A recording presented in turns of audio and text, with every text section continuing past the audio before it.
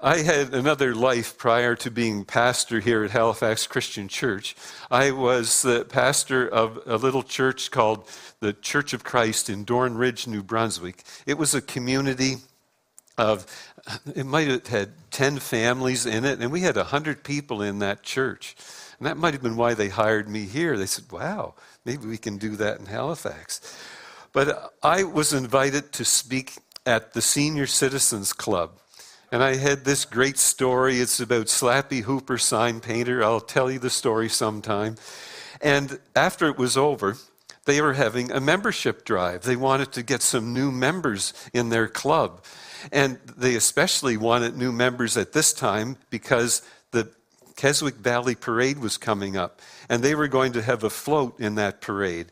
And that meant they had a hay wagon with hay bales around the side, and they just sat there on the float, falling asleep. And then they asked me to become a member of the group. And I refused. I said, I'm only 25 years old. I cannot be a member of your group. But now I fit right in. So I didn't want to have membership in the Keswick Valley Senior Citizens Club. When you commit to membership in the church, you become part of a very special 2,000-year-old God-ordained institution. Jesus said, I will build my church, and death itself will not be able to have any power over it. In the Bible, the church is compared to a building where each of us is a living stone and we support one another. It's also compared to a body in which there are many different parts, and once again, depending on each other for health. And then it's also referred to as a bride who normally accepts assistance from others to prepare herself beautifully for her groom. And I saw this, all three of my daughters got dressed in our house, and they had so many friends around them, the wedding party. It was a big event for them to get prepared for their wedding day. The Bible teaches us to love, pray for, encourage, to honor, to accept, to live in harmony with, to instruct, forgive, bear with, and serve one another. And the list can go on. The Lord intends the Christian life to be lived in community and not in isolation. Yes, sometimes it's tedious because the temptations of the world are hard to resist. But the Lord never wanted you to try to do this on your own. He wanted you to be doing this in this community that we call the church. And that is what strengthens us.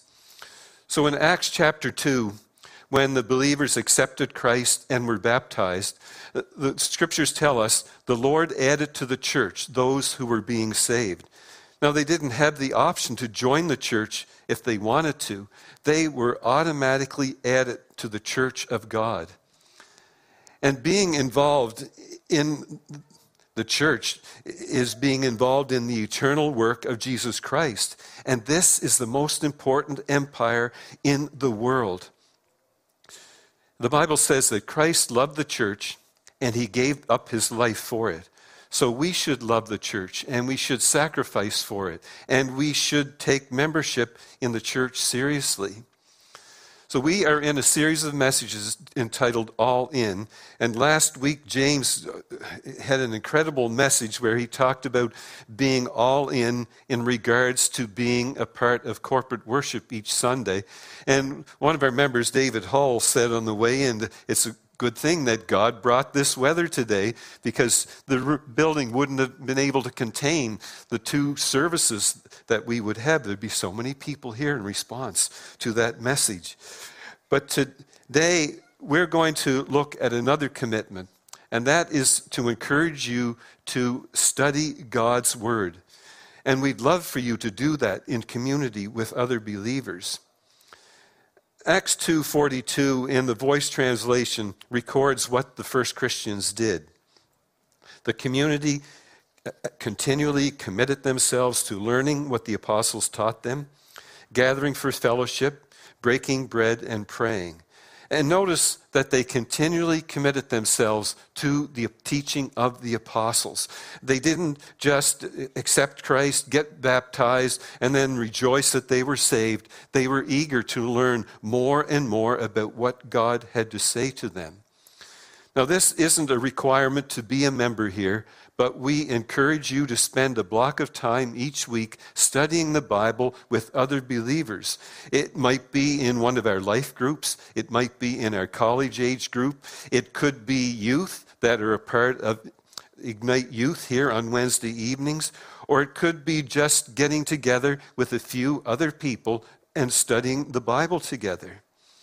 2 Timothy 2:15 says, "Make every effort to give yourself to God as the kind of person He will approve. Be a worker who is not ashamed and who uses the true teaching in the right way." So we need to know God's word. We need to be able to use it without being ashamed. So if you are going to be someone who's all in, that means you're going to do your best to become knowledgeable about God's word so that you are capable of living it and then sharing it with others. So the first question is, well, why study God's word? Why do we put so much emphasis on getting you reading the Bible? Well, the answer is simple, because God's word provides you with nourishment for your soul. I love what Peter wrote here in 1 Peter. He said, "You have been born again, and this new life did not come from something that dies, but from something that cannot die. You were born again through God's living message that continues forever. The scriptures say, 'All people are like the grass, and all their glory is like the flowers of the field. The grass dies and the flowers fall, but the word of the Lord will live forever.' And this is the word that was preached to you. So then rid yourselves of all evil, all lying, hypocrisy, jealousy, and evil speech. As newborn babies want milk, you should want the pure and simple teaching. By it you can mature in your salvation, because you have already examined and seen how good the Lord is." So the Bible also says that it is nutritional milk for young Christians. Now, a healthy newborn baby instinctively craves milk on a regular basis. It can often be every 2 hours, and that can be on through the night as well. And they're not ashamed to let you know that they want milk. There can be very loud screaming. I know that my granddaughter Jane, she reached a certain decibel that was detrimental to my hearing. You know, when your hearing just goes, you hear that buzz going on. The only other time I experienced it was when I was helping a family from the church clear a lot to build their cottage.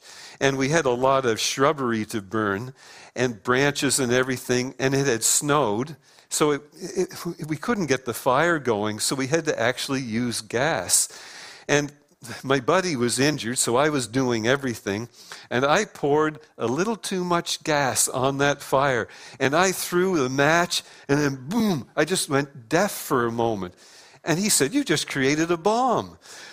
But my granddaughter could create a bomb every time she cried, when she was hungry or when she was tired.